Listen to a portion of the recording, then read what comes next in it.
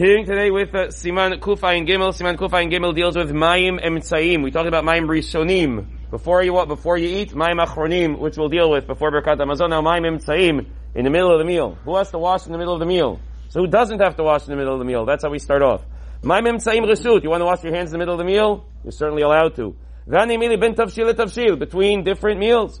Aval ben Gvina Tavshil Chova. If the first part of the meal you ate was dairy, and now you want to eat something meat, now you must wash your hands. Which you're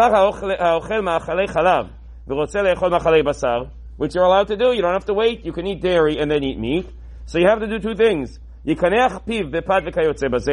to wash your mouth. You have to clean your mouth out from something. So either with bread or carrots or salad or something that's going to clean your mouth out, and wash your hands. This is not nitilat yadayim with a cup. You want to make sure your hands are clean from the last thing you touched, which was dairy. Now, this is a cleanliness issue. So, hashotech chalav nuzli mitoch kli. If you're drinking milk, so chalavi, and now you're going to want to eat meat thereafter. V'rotzeh achar kach le'echol basar. You want to eat meat. V'afilu basar be'emat, doesn't matter what it is. And tzarich nitilat yadayim. You don't have to wash your hands, because presumably your hands didn't go into the milk. If your hands went into the milk, so then you should certainly wash your hands.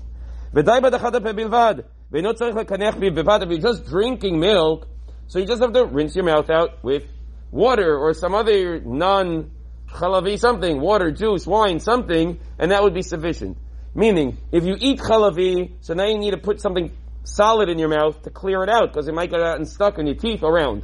And you also have to wash your hands, because you presumably touched the food. But if you just drink milk, so then it's not a problem. He doesn't point this out here, but he points it out elsewhere. What if you ate with a fork and knife? You ate with a fork and knife, so my hands didn't actually touch the food. That's why we eat with a fork and knife. So then maybe there's room, you don't have to wash your hands. However, many people know that even when you eat with a fork and knife, sometimes your hands touch the food. It would require washing your hands as well and making sure they are clean. And last din here, המנהג להחביר גם בתבשיל מרק שבישלו בו בשר, להמתין 6 שעות בין בשר לחלב, אך בחולה וכדומה יש להקל. This halacha comes up in this siman also. We know you have to wait between meat and milk. So what about you're eating chicken soup, but no chicken in the soup? You're not eating the chicken in the soup.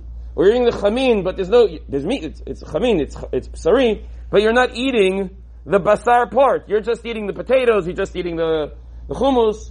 We assume that la halacha the minhag is you have to wait 6 hours between something tavshil snit basel bo basar. There was meat in it. You're choosing not to eat the meat. It still has a din bisari. You need to wait 6 hours before eating chalavi. And in the opposite direction, you would also have to wash your hands and wash your mouth from going from chalavi to that, even though it's not technically, you're not eating the meat. We assume that food has a din of basar legamri.